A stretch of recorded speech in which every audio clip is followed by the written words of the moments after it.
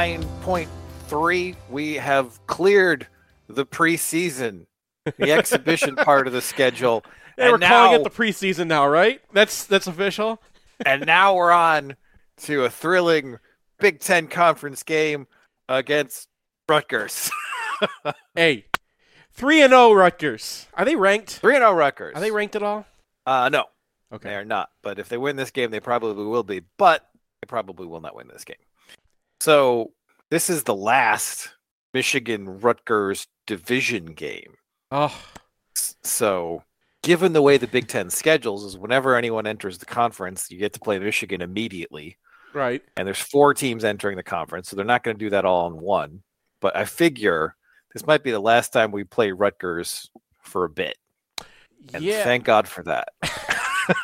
I mean, it's back when if you built a schedule with like Texas and Oklahoma in the preseason, right, in the non-conference season, then having a Rutgers to kind of warm up against is nice. Like, it still counts as a win. And like when you're in a Big Ten where, if you have the same number of wins as Penn State, and these things happen, right? And if like Penn State played Rutgers and we played USC and we're tied, and like our only losses to Penn State, they get to go to the Big Ten championship, but we don't, even though we have a win over a much better non-divisional opponent or another. That's the thing. Rutgers made it easy. Rutgers is like a conference win. Sure. It is interesting that if you looked at this year's schedule, I said every game until Penn State was a must-win. Uh-huh. Part of that is because Michigan is in a peak roster year.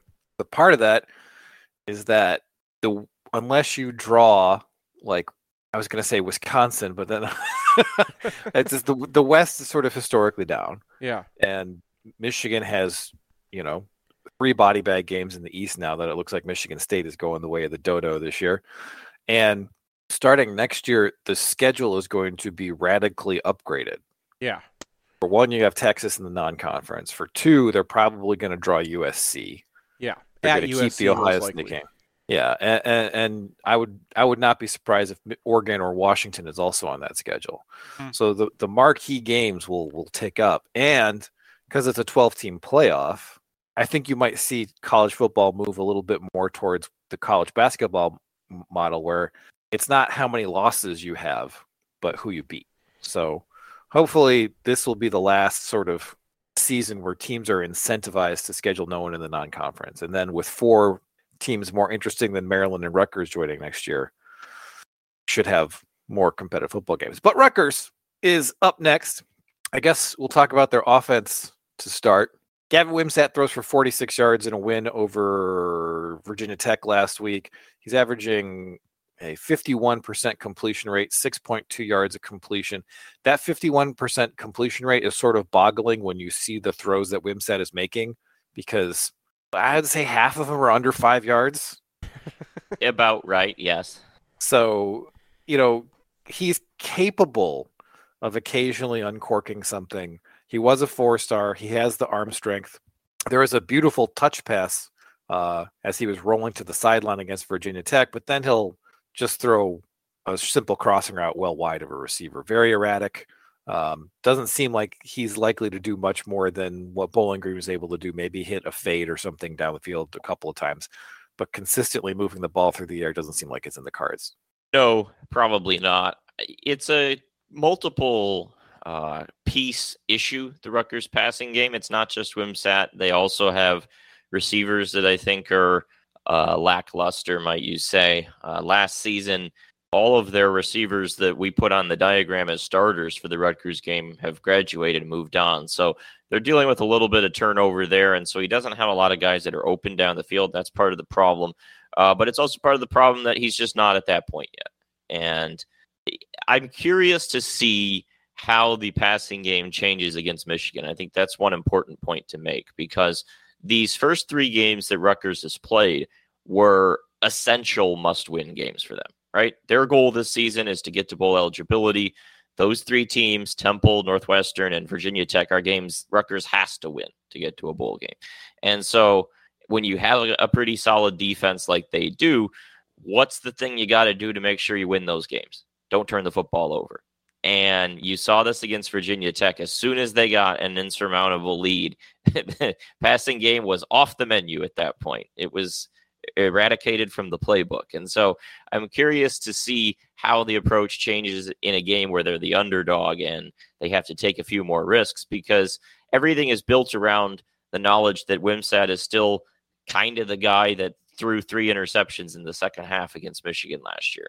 And that colors so much of the targets they make him have, which are short stuff, close to the line of scrimmage, and it's what they can get by without him making a rough decision. Because if he throws down the field, is he going to read the defense correctly? And if he does, where's the throw going to end up? And that's the biggest question here.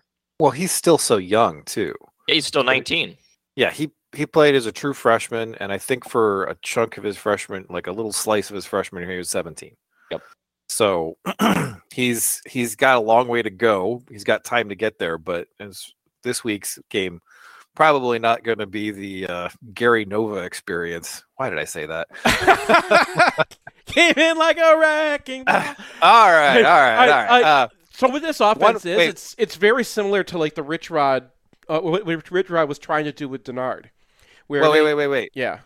Just one last point on the wide receivers. Their leading wide receiver this year in terms of yardage transferred from California University of Pennsylvania, which rebranded, but I don't accept that rebrand. Like, it's still Twitter. I don't care.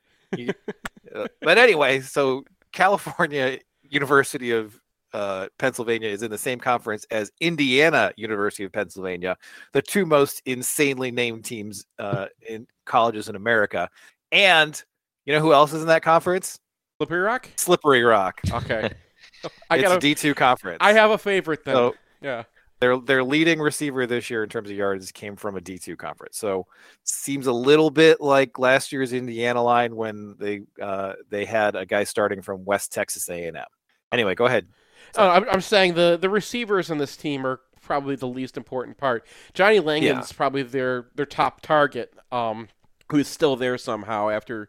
And he will pick up 3 yards on every catch. Yes. That's your Johnny Langan guarantee. That's right. Johnny Langan is Johnny Langan and has been since the Dark Ages. But like what they're trying to do is what Rich Rod would do with Denard in 2010. Obviously, Gavin Wimsatt is not Denard, but they're running QB power and they're using the running back as kind of like a lead blocker. And then they're running RPOs with us. And Kirk Shirakawa, he's the guy who was at Minnesota. He went to Penn State, and he went back to Minnesota, and he just went back to Rutgers, or sorry, left Minnesota and went to Rutgers. And this is like the RPO guy of the Big Ten, right? Right. So I think what they're trying to do is for RPO with him. I mean, it makes sense, right? Because Wimsatt did rush for almost 90 yards against Virginia Tech. He has pretty good athleticism. He's not Denard, but he is a big guy, and so he can take some contact. So if you're Rutgers, the most sensible thing to do when you're trying to win football games is to go full Denard. Yeah. And the passing game can kind of be a sidelight. Similar to what Alex was wondering about the Rutgers passing game, I do wonder if Rutgers is looking at this game and being like, all right, maybe we're not going to run Wimsatt in this one very much because, we want to get to a bowl. This is one of the best teams in the country. We don't want, Wimsatt is pretty much the whole store for them. I kind of think they will because that's what Shirakawa does, right? That is how he operates, is he needs the run and he needs to set up RPOs. And I think what I saw Virginia Tech doing was just saying, because the RPO off of that QB power is the QB oh-no's. You remember that, where the quarterback just pulls up as soon as the safety comes down. And so Virginia Tech just kept their safeties high all game and said, sure, we'll deal with their offensive line. And I think that's going to be Michigan's approach too. If you face an RPO team, you actually get to kind of select what their play calling is, at least between the run and the pass. So if they're going to run that, then they're just going to end up running Wimsatt into the line a whole bunch, and it's going to be up to Michigan's linebackers to activate when they see the running back and not go the wrong way, I guess, or at least defensive line to kind of close up those gaps and make sure that they can't just QB power all day if the safeties are going to be hanging back. Yeah, and that running back is Kyle Monungai. Rutgers has a sort of a strange tradition of always having a pretty solid running back. Go back to Ray Rice. Pacheco's in the league now. They are able to dredge up a guy who can run the ball from that spot, and Monangai is it this year. I don't really have any takes on him, Alex. He's good, but I'm not. I was surprised that he looked as solid. I don't know. When I seen him in the past, it never really popped off the screen or anything, but he had a really nice game. Nothing incredible for me to say about him. I mean, he got really good blocking against Virginia Tech, which was reasonably surprising because Rutgers, you'd assume, doesn't have a good offensive line. I think that might still be the case, but Virginia Tech, they're not Virginia Tech anymore. We'll say that. So they really had a lot of success running the left side of the line. The left tackle there, Holland Pierce, had a nice game. They put Johnny Lang in the tight end on that side, and they just had a lot of success just crushing that side of the Virginia Tech line and being able to run off that left side. And so that long touchdown run, for example, you have all that space that Monangai is able to pick up. So I thought he looked pretty solid in that game. I also liked Jayshon Benjamin, the true freshman. He had a couple nice runs, but Monangai is going to get the Lions' share of the carries, barring an injury in the game. And again, he's pretty solid. He's got a lot of rushing yards this year, 350-something. It's top 10 in the NCAA. But again, part of that's just the approach they have to the offense. And, he talked about on the Sunday show, I think Jamie was mentioning how many three and outs and first down and outs Rutgers had against Virginia Tech, which was pretty startling given their solid yards per play. But the thing was, in this game, they got a couple long explosive plays on the ground and then a lot of stuff that didn't go for very much. But part of it you got the sense of is, again, that they weren't even really trying. 3rd and 11. They just give the ball to Monangai, and they're like, yeah, we're fine punting. We've got the lead. The game's over. and then Virginia Tech doesn't have an edge. They're like, oh, they're not even bothering to, stop him. It's... Let me describe Monangai quickly, okay? He's listed at 5'9". He's probably 5'6". He's also listed at 210, and he looks like he's like 190 or 180 until he hits a guy, and that guy just goes flying. Like he's dense. He's compact and a little churny runner. Okay. One concern from Michigan's point of view is that I believe Mason Graham is going to be out for this game. I think the first person I saw to officially report this after some rumors was Josh Henske on Rivals. So purportedly he's got a broken hand. He's going to miss a couple weeks and come back with a club. So that means that Rayshawn Benny steps up, Kenneth Grant steps up, Cam Good steps up. Hopefully Michigan won't have much of a drop off. One thing about Grant is if Rutgers does find some success and is able to stay on the field a little bit, is he ready to play extensive snaps? Because when he plays, 18, 20 snaps across the game, he's great. Right. He's also 340 pounds, second-year player. So he might have some issues with getting tired. And then Benny is not quite at the level of those other guys. And neither is Cam Good. So hopefully Michigan can hold up there, but that will be a concern.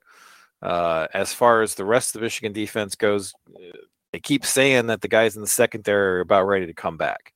So we saw Makari Page play last week. We saw Will Johnson play 2 weeks ago, but not the previous week. And still haven't seen Rod Moore. So that'll be, maybe not much of a concern against Rutgers. Yeah, I mean, it'll be fine. Where Michigan's defense is banged up, I don't think Rutgers is well prepared to test because the defensive interior of Michigan's line, I still am not really buying the Rutgers offensive line. They had some good moments against Virginia Tech, but at the end of the day, the guy I thought was the best player on the Rutgers line was the guy I thought was the weakest player on their line last year.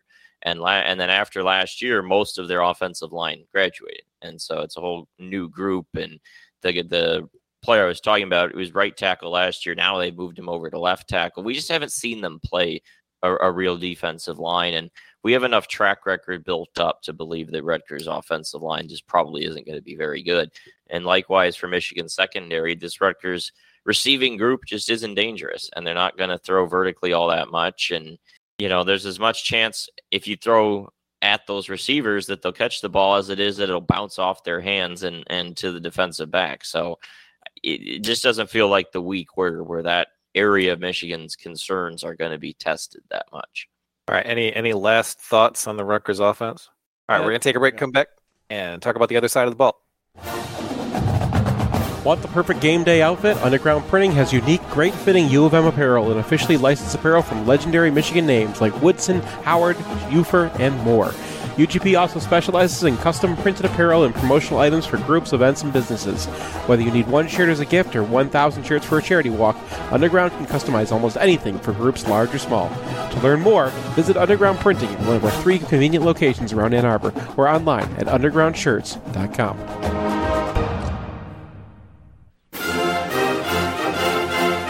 It's painless. It's online. It's group ordering made easy for your next custom printed apparel order. Pogo from Underground Printing will save you time and hassle. Whether you're selling shirts for a fundraiser, organizing a large event, trying to collect sizes and payments for a family reunion, or, ordering a whole bunch of shirts with your Kickstarter, Underground Printing is here to help. Save time and hassle every step of the way with their easy-to-use site. No more guessing what to order, chasing people down to pay, wasting time trying to sort out the order. They'll set it up, you can just sit back and relax. They'll even take care of individual shipping. To learn more about Pogo, visit them at any of their convenient locations or at pogo.undergroundshirts.com. Hey, it's Nick Hopwood, Certified Financial Planner, founder and president at Peak Wealth Management. Check us out at peakwm.com/mgoblog. When you're watching the game, everyone knows what the score is. But you might be at halftime of your career. Do you know what the score is? Are you winning, or do you need to play catch-up? If you're behind in the second half of your career financially, we may need to run a hurry-up offense like John Navarre in the 2003 game at Minnesota, or run a three-quarter court press after a made free throw like Coach Howard likes to call. My team of CFPs at Peak Wealth Management are here to help you understand what the score is and what you need to do to win. Your spreadsheet doesn't tell you the score like we can. If you're going to spend all your free time watching replays of the 2021-2022 Ohio State games on repeat, you need to outsource your financial planning and investing with us at peakwm.com/mgoblog. At Peak, our goal is to help you retire with peak confidence. The only thing we can be sure of about the future is that it will be absolutely fantastic. I'm thinking of the incredible breakthrough made possible by developments in communications. Arthur C. Clarke's 1964 vision is now reality with SignalWire, a cloud platform that enables developers to build the applications that will reshape the future of communications. These things will make possible a world in which we can be in instant contact with each other wherever we may be. You can add cutting-edge, real-time video and audio to any product, website, or application with APIs and SDKs for developers of all skill sets. SignalWire is optimized for high-quality and low-latency communication functionality for video, voice, and text messaging capabilities. Almost any skill could be made independent of distance. Men will no longer commute. They will communicate. See for yourself at signalwire.com. Use code 2021 and receive $25 in developer credit. Go to signalwire.com. SignalWire Communications OGs, original geeks of programmable communication. You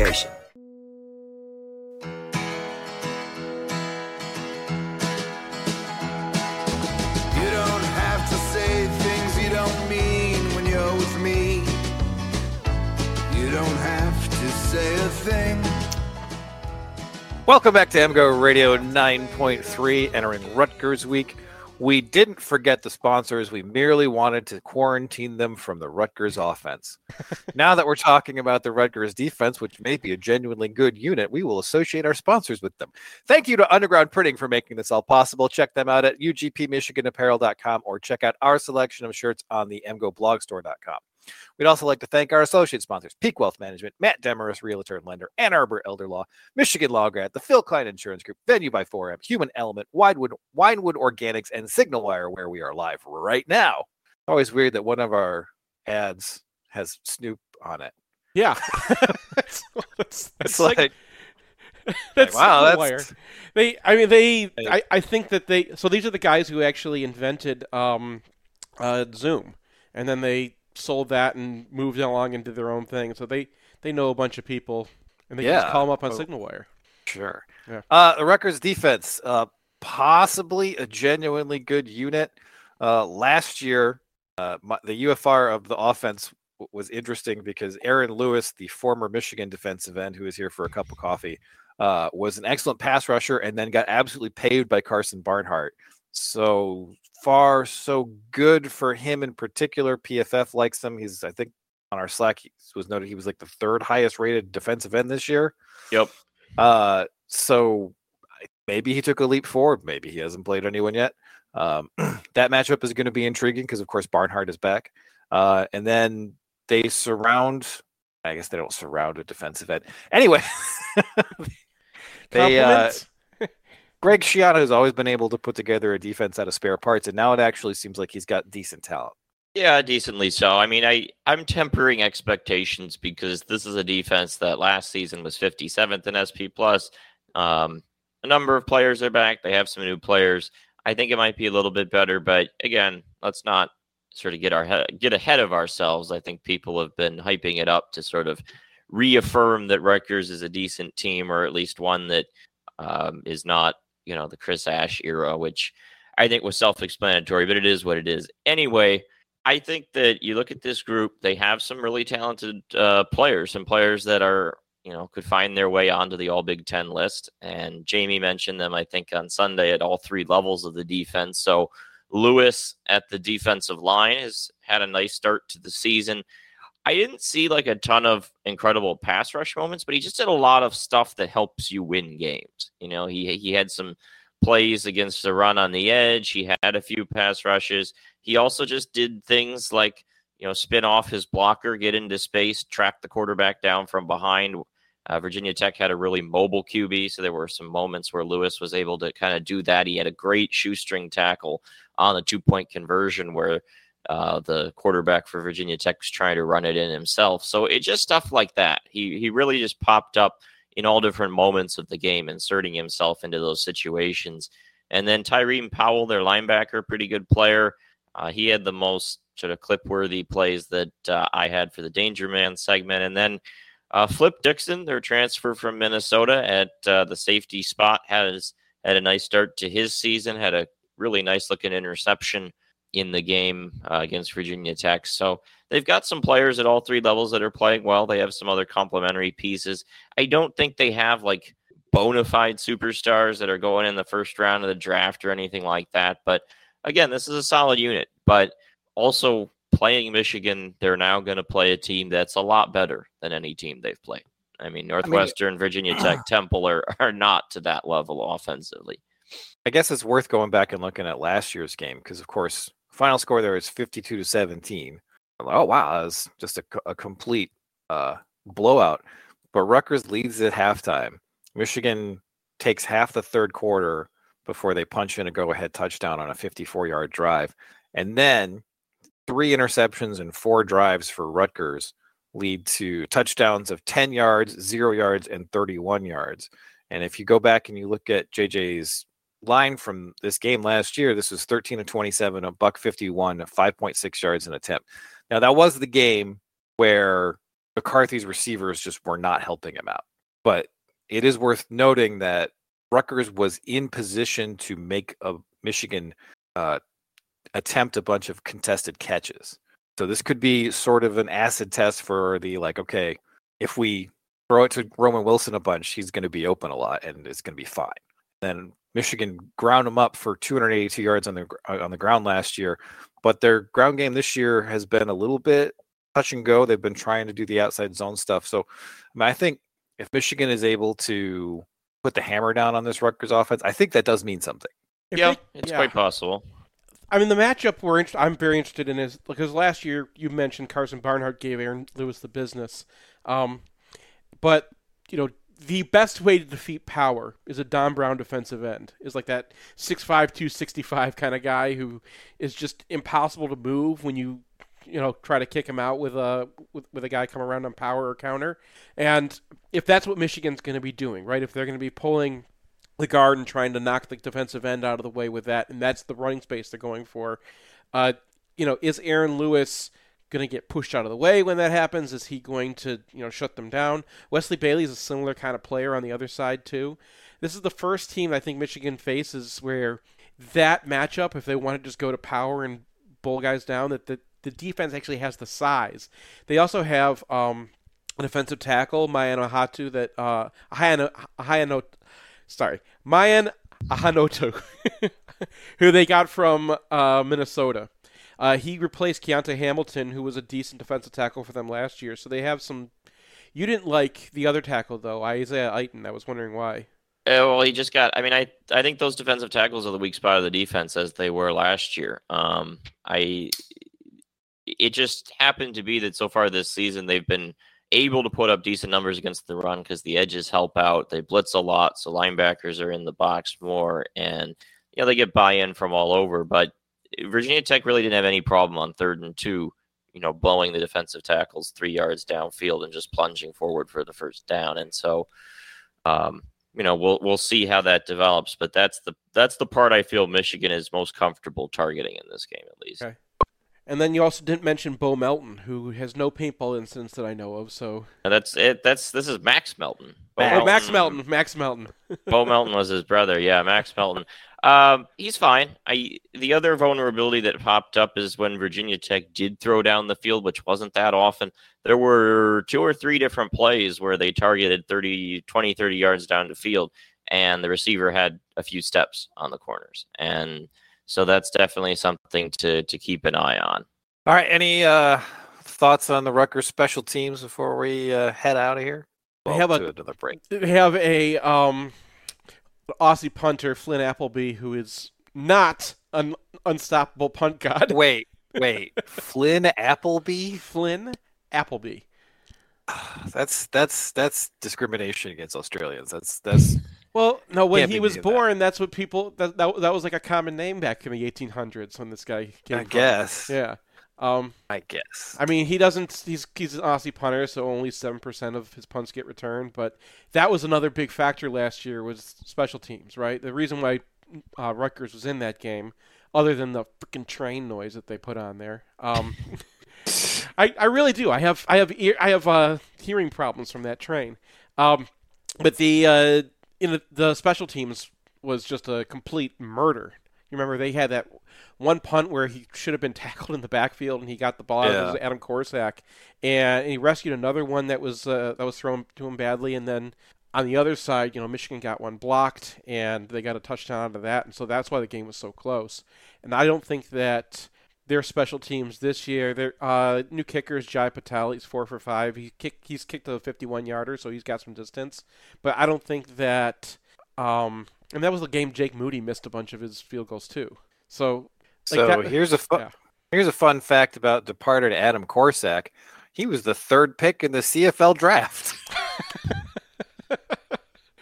That's wild. I mean, he was Rutgers. He's the reason Rutgers was competitive with Michigan. Okay. Yeah, so. All right, I'm sorry. So the CFL has a global draft for non-Canadian and non-American players. I see. All right. So 3rd pick in the CFL global draft, Adam Korsak, everybody. All right, we're going to take a break, come back, and gimmicky top 5. Is that what's up next, Seth? I think we're going to talk about UFR. We're going to talk about Bowling Green. That game happened. Right, yes. Right. Hey, it's Nick Hopwood, founder and president of Peak Wealth Management, your MGO financial coach, and it is our goal to help you retire with peak confidence. Check us out at peakwm.com/mgoblog. Bo says the team. Lately, my mantra has been the plan. Check out the Trust the Plan podcast. Search out my name, Nick Hopwood, on any platform and give us a follow. We haven't updated this ad in over 2 years because since the last versions went live, we only had one Big Ten loss, and honestly, I'm a little superstitious. But for this ad, I just want to give a shout out to all the loyal Wolverines and MGoBlog fans who've reached out to us from as far as France, Japan, Seattle, San Francisco, Dallas, Florida, New York, and of course all over the great state of Michigan. And you guessed it, we're pulling recruits out of Ohio as well, just like Harbaugh. Thank you very much. So no matter where life has taken you after your time in Ann Arbor, we're here to help you build a plan you can trust. If you're looking for a second opinion, visit us at peakwm.com/mgoblog today. Hey, fellow Michigan fans, this is Matt Demarest, Realtor and Lender. For a decade now, you've heard me on the podcast talk about mortgages, and I've helped hundreds of fellow Michigan fans in that capacity, including Brian and Seth. But many of you don't know I'm a real estate broker as well. I promise to make buying, selling, or financing a home simple and cost-effective anywhere in the state of Michigan. Whether you're upsizing, downsizing, buying a vacation home, or building a real estate investment portfolio, send me a text or give me a call. It's never too early to make a plan, and the call is always free. My number is 734-882-8194. Again, 734-882-8194. Or you can find me online at realtorandlender.com. That's realtorandlender.com. Whether you want to buy, sell, or finance a home, or even all three, I promise to provide the experience so many of you have come to expect over the years. And as always, thank you, and go blue. NMLS 1011726, Equal Housing Lender. Want the perfect game day outfit? Underground Printing has unique, great-fitting U of M apparel and officially licensed apparel from legendary Michigan names like Woodson, Howard, Ufer, and more. UGP also specializes in custom printed apparel and promotional items for groups, events, and businesses. Whether you need one shirt as a gift or 1,000 shirts for a charity walk, Underground can customize almost anything for groups large or small. To learn more, visit Underground Printing at one of our 3 convenient locations around Ann Arbor or online at undergroundshirts.com.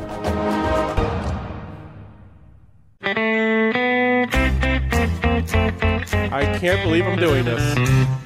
If you find yourself in the penalty box, you want a Michigan man arguing your case, call criminal law attorney and former prosecutor Jonathan Paul tonight. It's 248-924-9458. Or visit his old website at michiganlawgrad.com.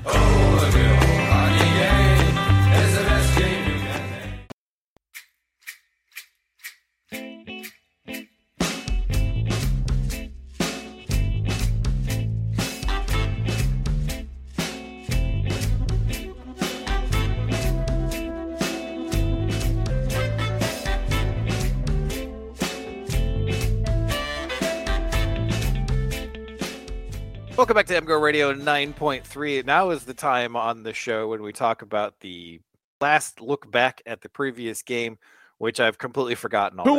Who was our previous opponent, Brian? Who did we just play? I think it was like the generic opponent you get when you don't license an ad.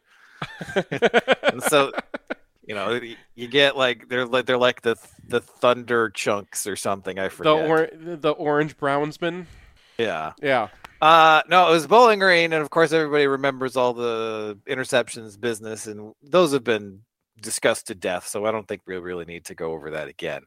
A couple of things did kind of stick out from the running game. One, it was confirmed that Michigan completely dumped zone stretch out of the offense after the first one, so maybe that was an experiment that they just decided we're not going to do it anymore.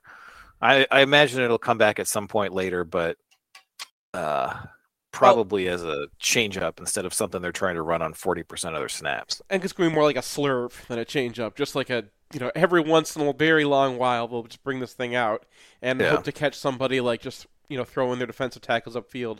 It's just there's so many other ways to attack it, and I mean you started the first power run, and it's like everybody does their job, yay! Right, and it is very difficult to process everything mentally when you're running stretch. And so the stretch that they ran didn't work because I'm pretty sure AJ Barner needed to do something with a guy diving inside of him. But often on stretch, when a guy dives inside of you, it's like, okay, that's not my problem. That's someone else's problem. But Hinton couldn't pick that guy up because he had a guy slanting to him. So a guy goes direct to the backfield. Bredesen picks him off, but then all your frontside gaps are gone. Right. So it has kind of felt through the first 3 games that when Michigan runs power, it's like, oh, yeah, we've got this down, whatever. And then when they run zone, it's like not everybody's screwing up, but enough people are screwing up so there's usually one guy on every play, and that's all it takes. So the consistency with which they're able to execute that just isn't there. And I don't think it's going to be there this season. A couple other things that stood out is that both Barner and Bredesen had very good games as blockers. I am optimistic about how that's going to translate to the Big Ten because, you see guys like Loveland and they're in the way and they're Jake Butt tight ends, good enough, but nothing that's going to really move the needle. The way Barner is moving people and staying attached to people when they try to shed, I think is really good. And then I think Bredesen has been excellent. So some early concerns after game one about, well, what's going to happen without Schoonmaker. I think those have probably been addressed, and we're going to need to see it against some better defenses, of course, but all those signs are pointing in the right direction. And then everybody's going to wonder, like, okay, what about this Hinton-Henderson situation? Honestly, I continue not to get what is going on at tackle, because Hinton was fine. Yeah, he didn't have a pass pro minus. He had one bad -2 play where he fell over, but I think he got his feet tangled up with Zinter. That'll happen. Other than that, he's playing pretty decent. They bring in Henderson. Henderson does have one nice combo block, but he also gets shot back in the backfield on a power play that contributes to that play not really doing very well. So didn't chart much else from him. And we are making the assumption that he's probably going to start this week because they made the change. They put him in front of the media. It just kind of feels like he's going to play. But I couldn't tell you what the thinking is. I do think that Hinton probably has a hard cap this season, and I would prefer it if it was Henderson, because I think Henderson is closer to being all there, and I think he can probably pass protect because his arms are freaky long. So I'm hoping that he plays at left tackle in this game and plays well. We'll see. And as far as everything else, right. Yeah. I mean, I think there was one point where you're like, okay, this run doesn't work because the safeties are coming up and Michigan doesn't care. And I'm not mad because this game is over and they just need to kill some time right here. Yeah, I mean, there was one kind of weird occurrence where Keegan started basically blocking the back of Hinton, and that led to. But we've seen them do this like A-gap run thing, and I think he was expecting that Hinton was gonna just kind of post his guy up, but he crushed him, and so he'll adapt to that and he'll figure it out. It's not a problem. Yeah, I thought other than that, both Keegan and Zinter were at the levels you would hope they would be, and Barnhart he had a solid game. Aside from the pass protection issue on the first JJ interception. Defense? Well, yeah. Well, before we get to defense, I wanted your thoughts on the running backs, because Corum looked like Corum. Oh, well, yeah, Corum got back to what we expect out of him. So on that first play, they get him to the safety, and then that safety gets dusted. Right. And he was able to make those slaloming cuts that are his trademark and then grind out yards after taking contact. I think I may have had a half minus on that power play because I thought he cut away from defenders into other defenders where he could have gotten 4 or 5 and got 1. But other than that, he looks like he's back. Edwards, Yeah. I didn't really see a whole lot of opportunity for Edwards to do good or bad in this game. Mm-hmm. You know, I thought he did fine with his carries and he's still coming along.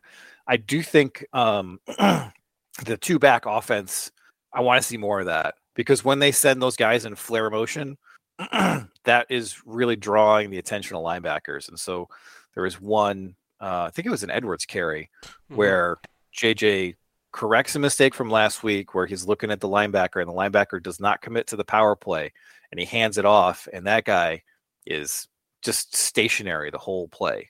And that's the best thing for a linebacker to be. Right. Well, from an offensive standpoint. From a defensive standpoint, we've charted Obieza as enough. Wow. Gary Nova and Obieza. We're just that kind of podcast. All right.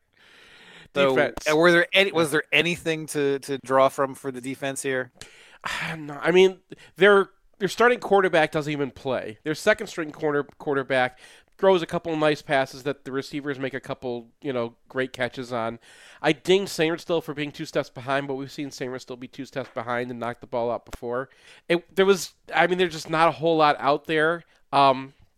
Michigan was trying to play their switch coverages a little bit, and they were leaving some tight ends uncovered. I covered that in Next Sharpies, where they have a tell if they're going to be screwing around with their coverage, and Bowling Green was able to kind of point that out and figure it out and get the ball to the right guy and give themselves a chance at converting 3rd and 15.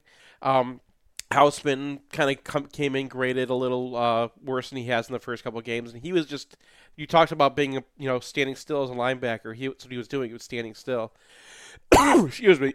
Well, so I mean, one thing that I think you might be able to take from this game is Junior Colson came out pretty well. Yes. And this was a game where he's got to go tackle in space. He's got to go find guys. And then in the second half, he's got to go clean up a bunch of stuff on counters. So I felt like, we're looking for signs that Colson is maturing into an NFL linebacker. Yeah.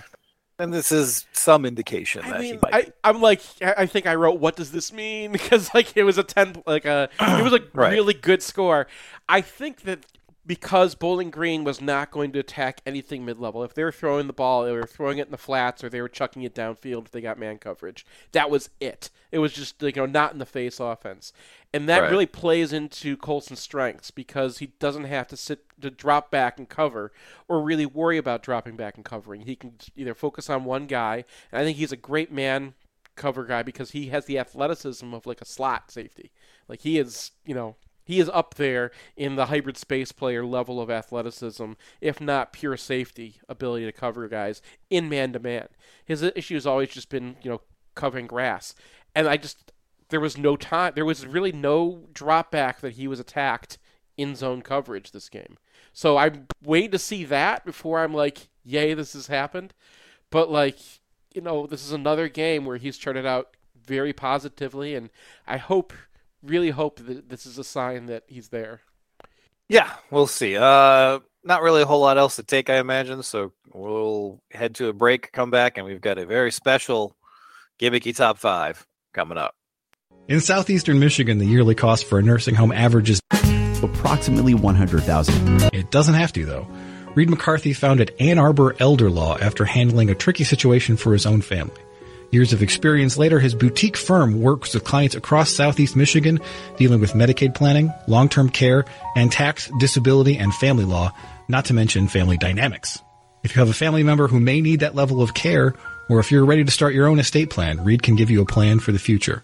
Visit AnnArborElderLaw.com or call 734-945-9693. That's 734-945-9693. It's painless. It's online. It's group ordering made easy for your next custom-printed apparel order. Pogo from Underground Printing will save you time and hassle, whether you're selling shirts for a fundraiser, organizing a large event, or trying to collect sizes and payment for a family reunion. UGP is here to help. Save time and hassle every step of the way with our easy-to-use site. No more guessing what to order, chasing down people to pay, or wasting time trying to sort out the order. We'll set it up and you can just sit back and relax. We can even take care of individual shipping. To learn more about Pogo, visit us at any of our convenient locations or at pogo.undergroundshirts.com. Passion for e-commerce. Sell stuff online. Security. Performance. Conversion. Beautiful user experiences. Belle experience utilisateur. Monthly marketing. PPC SEO. Make your user a customer. Conversion. Eau de parfum for online retailers. Love your website. Let Human Element show you how. Available at human-element.com and Find Department Stores, not Find Department Stores.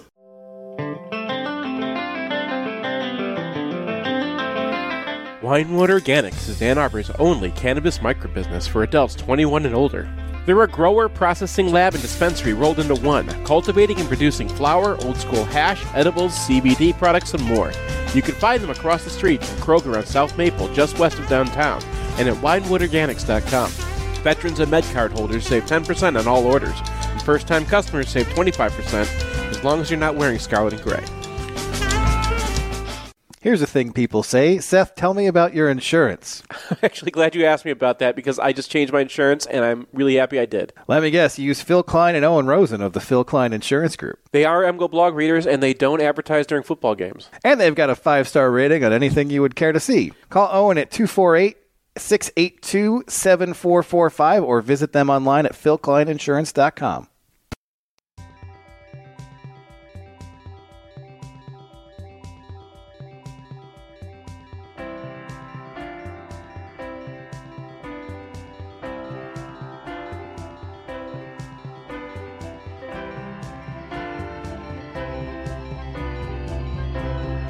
Welcome back to MGoRadio 9.3. We'd like to thank Darren James for providing our interstitial music today.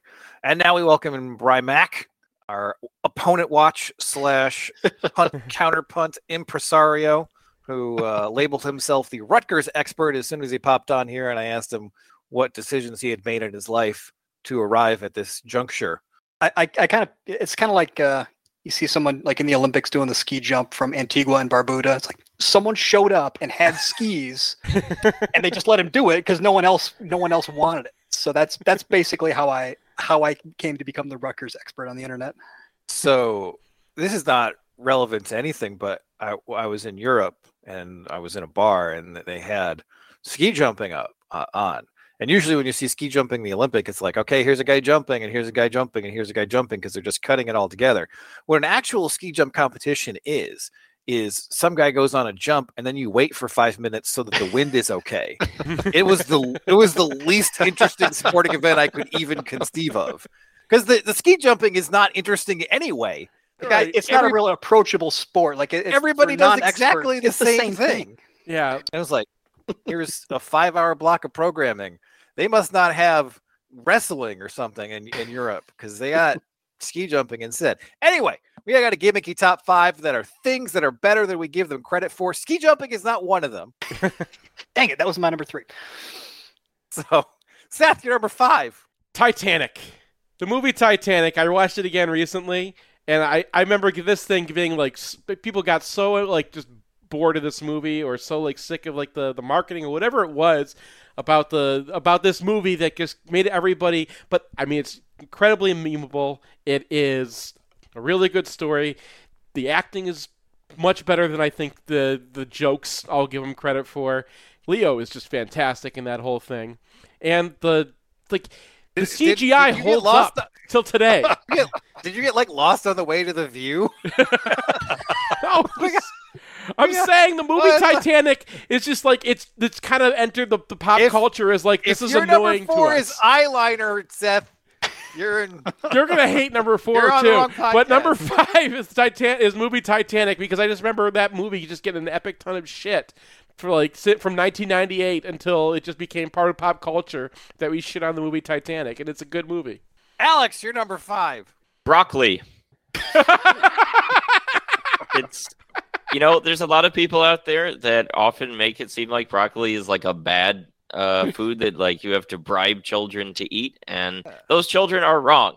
It has, first of all, extremely nutritious, all that good stuff. Kids do not care about nutrition. This is not helping your kids. There's a lot of things you can do with it. You can eat it raw, you can grill it, you can steam it. Like there's a lot of different ways you can consume it. You can put cheese on it. You can put dip it in ranch. There's a lot of different things you can do with it, and I've always enjoyed it. I eat broccoli a lot, so this is my answer. Alex, was that your first ever actual?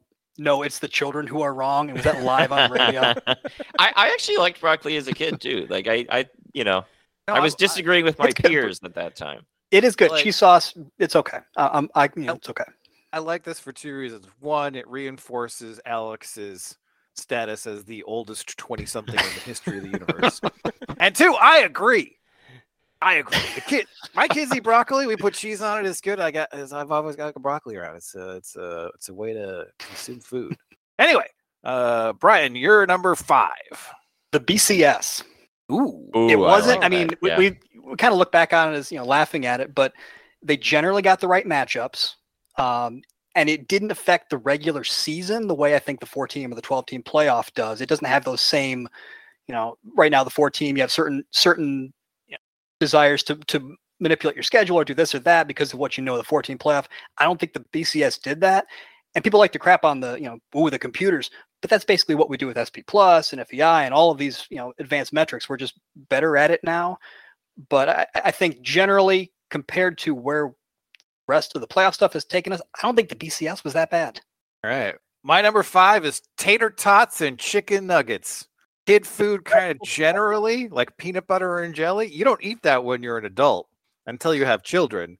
And one of your little rugrats, we're going to go with that, leaves half a peanut butter sandwich or leaves some tater tots on a plate. And you're like, well, I'm not going to waste these. And then you're like, hey, this isn't bad. This is, it's not the best food I've ever had. But, people always like, oh, trash it. And it's like, no. It's kids like it for a reason. There are many ways to fry potatoes, and I would say that's probably near the bottom, though. What? Oh, a tater tot? A tater tot, like, is a tater tot better than a wedge? Is it better than a French fry? Yes. No. No. I think tater tots are close to French fries, but wedges, no way. There's no way. No wedge. Get out of here, Seth. Seth, you're number 4. I hate all mine. Remember, number 4 is UCLA. I don't hate that. That's fine. I mean, like they kind of waltzed in the conference as like, oh yeah, and USC brought a buddy, but like, we're gonna get to go and play games in the Rose Bowl, which is anyone who's been there agrees it's gorgeous. Which if we get a game there in November or something like that, you get to like go and take like a mid-November trip to California. That'll be kind of nice. Their basketball program still has more championships than everybody. I know that they did that all back in the before time, but we know schools who do that. Their baseball program is like the best in the country, and like we'll get all their transfers because they want to stay in conference or something.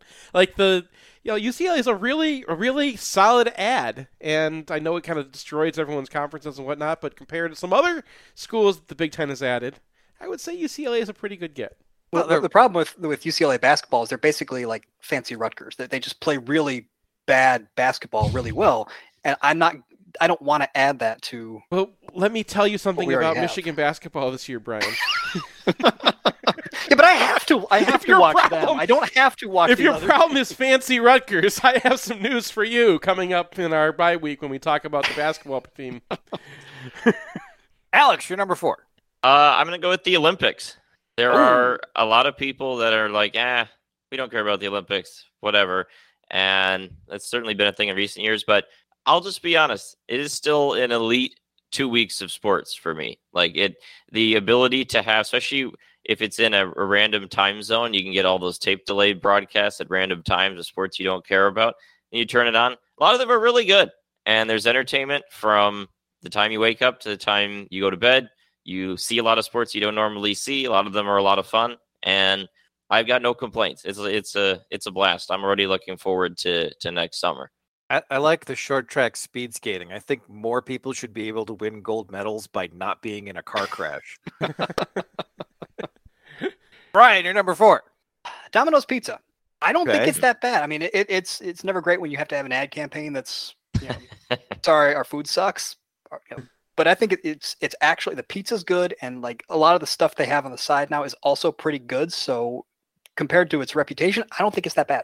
All right. I mean, it is good that when Dave Brandon left, they're like, all right, we gotta tell people that we're sorry that we suck so much, and we're gonna change it.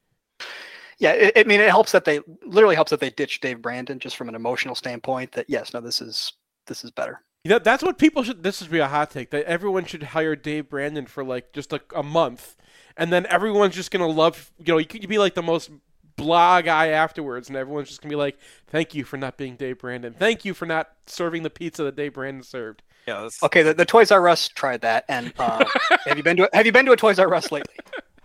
I don't think you can go to a Toys R Us anymore. that is the other use for Dave Brandon. If you need to hire somebody that everyone's going to hate because you're just going to hire him to rate everybody's retirements, then that's the guy to do it.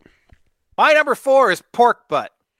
It's $1.50 a pound a lot of the time. What are we doing as a society where something you can make into delicious chili or pulled pork is $1.50 a pound? It's incredibly versatile. And if you get the collagen to melt, it's amazing. And it's the cheapest meat you can purchase almost. I like that your 2 food items are ready in 30 seconds. You have to cook it for 17 hours. But I work at home. I can cook things for 17 hours all day. It's not a problem. I guess if you're in one of those hectic go-go lifestyles, you gotta wake up and shave and put on a suit. Well, then maybe pork butt's not for you, but I pity you, sir, because it is a fine foodstuff indeed. Seth, you're number 3. My number 3, Alex, this is why your original one sucked. It's Brussels sprouts. Ooh. Brussels sprouts have a bad rap because first, when they engineered they found ways to engineer all the food to be able to grow like 10 times more in the same amount of space. This is what they had to do. They figured out how to do it in the 50s and 60s with basically everything that people eat. When they did it with Brussels sprouts, they forgot to like make sure they tasted good.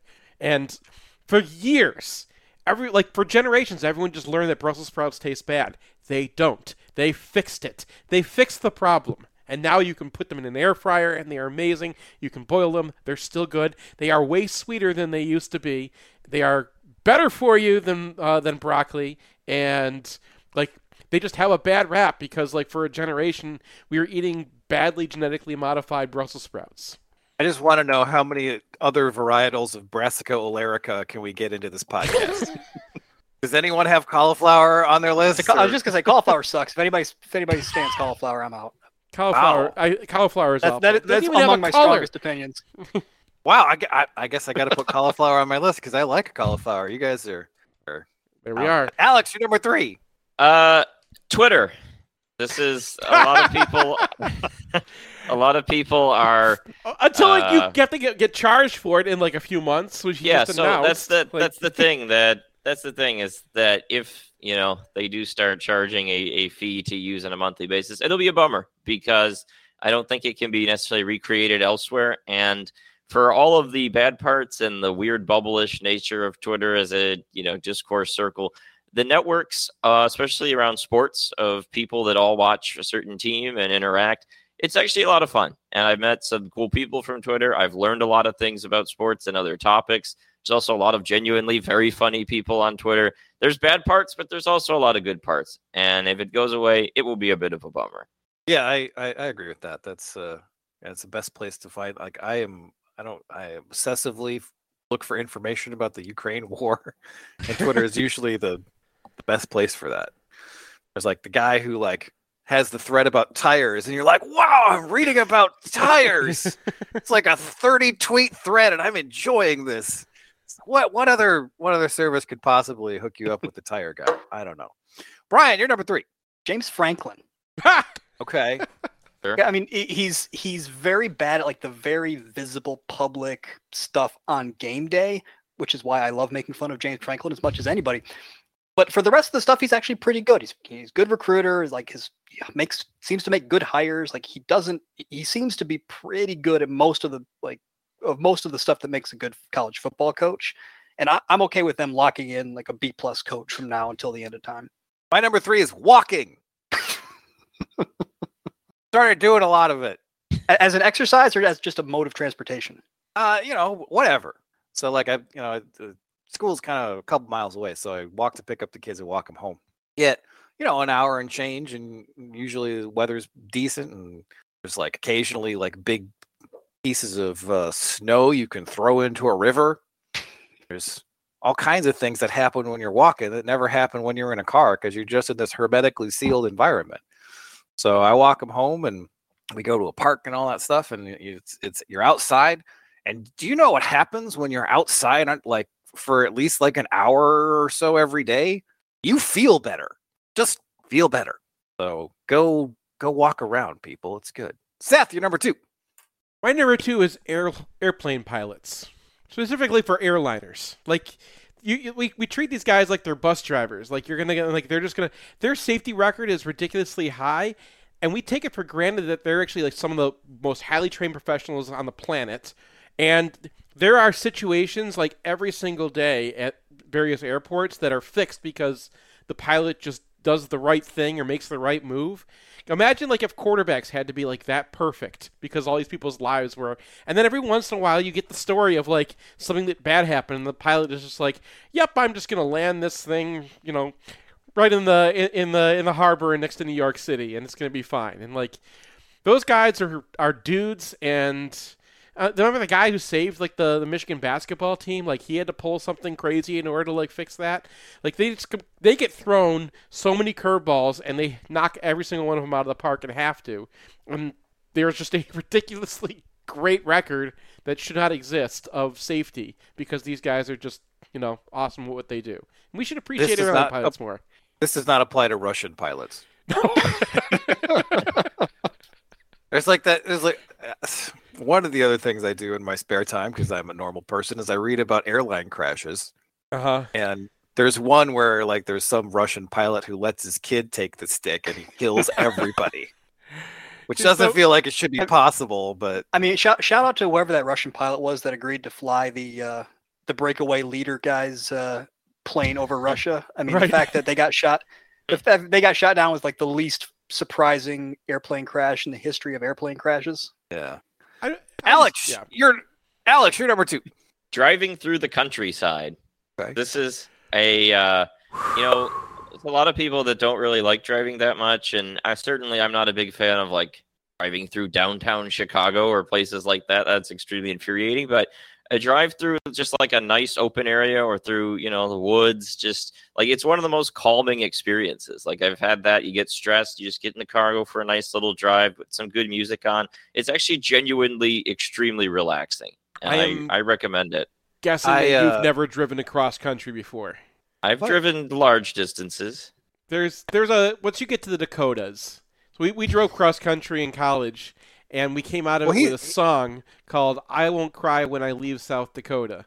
Well, he's not saying that you should like drive through Nebraska. I'm just saying there's like up to a 4-hour drive without kids.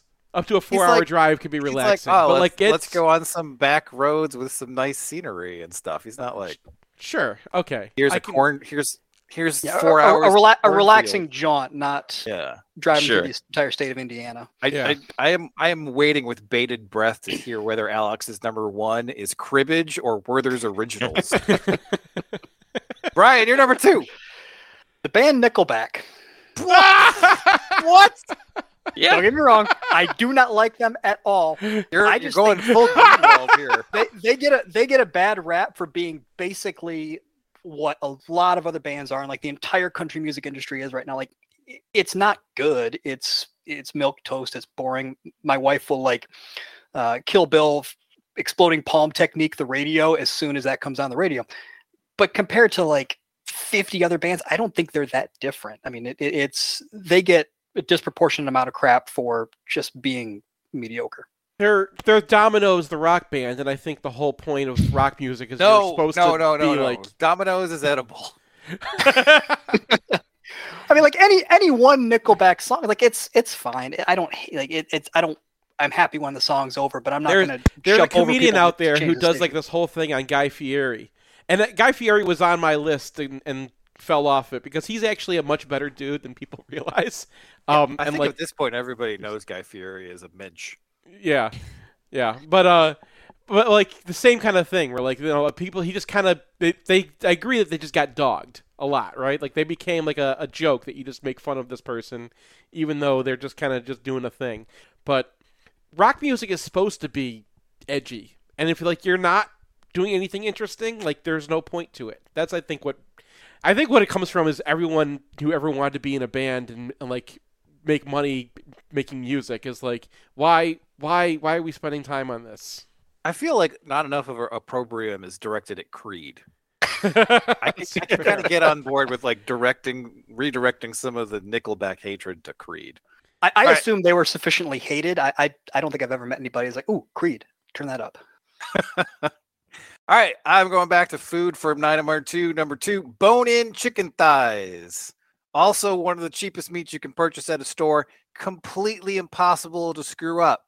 You can overcook lots of different meats. You almost literally cannot overcook a bone-in chicken thigh. In fact, if you really want it to be good, you got to put it on there for hours and hours and hours and get like, jerk chicken, whatever, that stuff. But they're like $1 a pound, and you put them on the grill and you grill them indirect with some smoke packs, and it's delicious every time. It's stupid easy. It's stupid cheap. I don't know. What's wrong with America? What's wrong with America? Seth, you're number 1. My number 1 is the MGoBlog message board. Okay. Because, go on.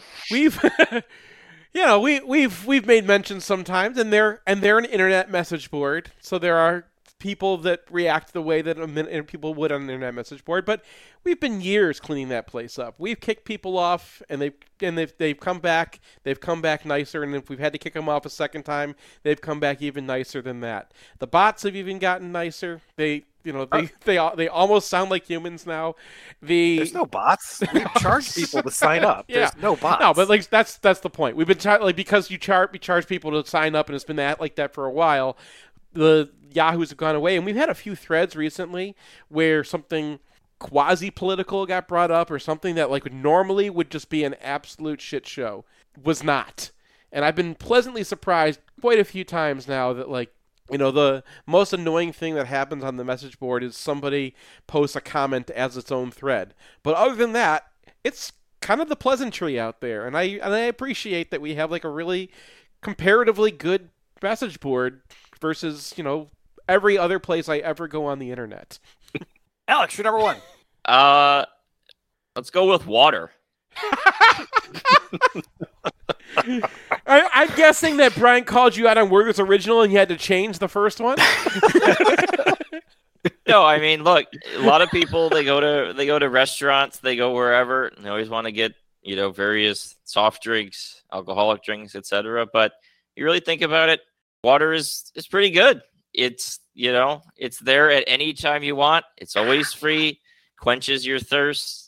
Hot day, come inside, nice cold glass of water, and again, it's totally free. What can beat that? It's not totally free. It's not. You do have to pay the water bill. They will eventually shut your water off. That is true, but you also you pay the water bill for showering and other things too, and then you get the little offspurt that you can drink it too. Brian, you're number 1. I couldn't even imagine that was going to be. You could have given me a lot of. I thought you were going to go like metaphysical with that. You're like, most planets don't have water. No, it's just, all over over the surface. Like, I mean, my number 1's pretty obvious, but it's John L. Smith. Oh, I mean, same number of Big Ten wins as Mel Tucker. Same number of bowl games at Michigan State as Mel Tucker. Same number of double-digit losses as Mel Tucker. But that whole experience, the whole 4 years plus the 2 years of a buyout, under $8 million. So I mean, at the end of the day, you're getting a pretty good deal there. Plus, his whole thing was blowing massive leads against really good teams. When was the last time Michigan State had a massive lead against a really good team like that? The thing where the Ohio State blocked the kick at halftime. They were up 3 at halftime against Ohio State. Yeah. When was the last time that happened? Yeah, recently. My number 1 is gnomes. I always hearing about dwarves and hobbits. Hobbits are crazy, all the rage, but like nobody's ever dapping up the gnomes. They're good with gizmos. Short, they got hats. What more do you need? Give it up for gnomes. Do you have a gnome power ranking? Like, is David the Gnome still number 1, or are there other gnomes out there? I don't know who David the Gnome is, but sure. Okay. It was a Nickelodeon show. Yeah. Really? Yeah. I was unfamiliar. He wrote a fox. There was a whole thing. Gnomes. We gotta get some like Peter Jackson to have like a trilogy about gnomes, and then they'll get their I think their problem is that they don't make very good D&D characters. So why not? They got night vision. Although dwarves also have night vision, but like I think way more about D&D than I thought you did. What? How can you possibly be surprised at how much I know about D&D? Are gnomes in D&D? Do they have like a? Yeah. It's okay. What? So you tell us. How come they're not? Do they have like a bad run speed or something? Well, they're small and they're physically weak, but I mean it's been a while, but I'm pretty sure they're good at illusion magic. Which is what Mel Tucker needs coming up for his lawsuit, or it's just like, psh, psh, and then he gets $80 million. Call up some gnomes, Mel Tucker. All right, I think that's the end of this podcast. Pretty definitively ended at this point. Yeah, although, we have that 30-second outro, so now you have to figure out something to say. Right. For 30 seconds. You got to anticipate that I'm going to go on some I normally do, but like you seem like you had a lot. Once you get to Mel Tucker gnomes, that's when the outro music starts. Yeah, like it's clear. Yeah, you seem like you had a lot to say about gnomes. I wasn't going to force you out of here. I do. So you have 10 seconds to tell everybody your thoughts about gnomes. We have advertisers, so I want to keep them, so maybe we'll stop there. All right. Travelocity, if you're out there.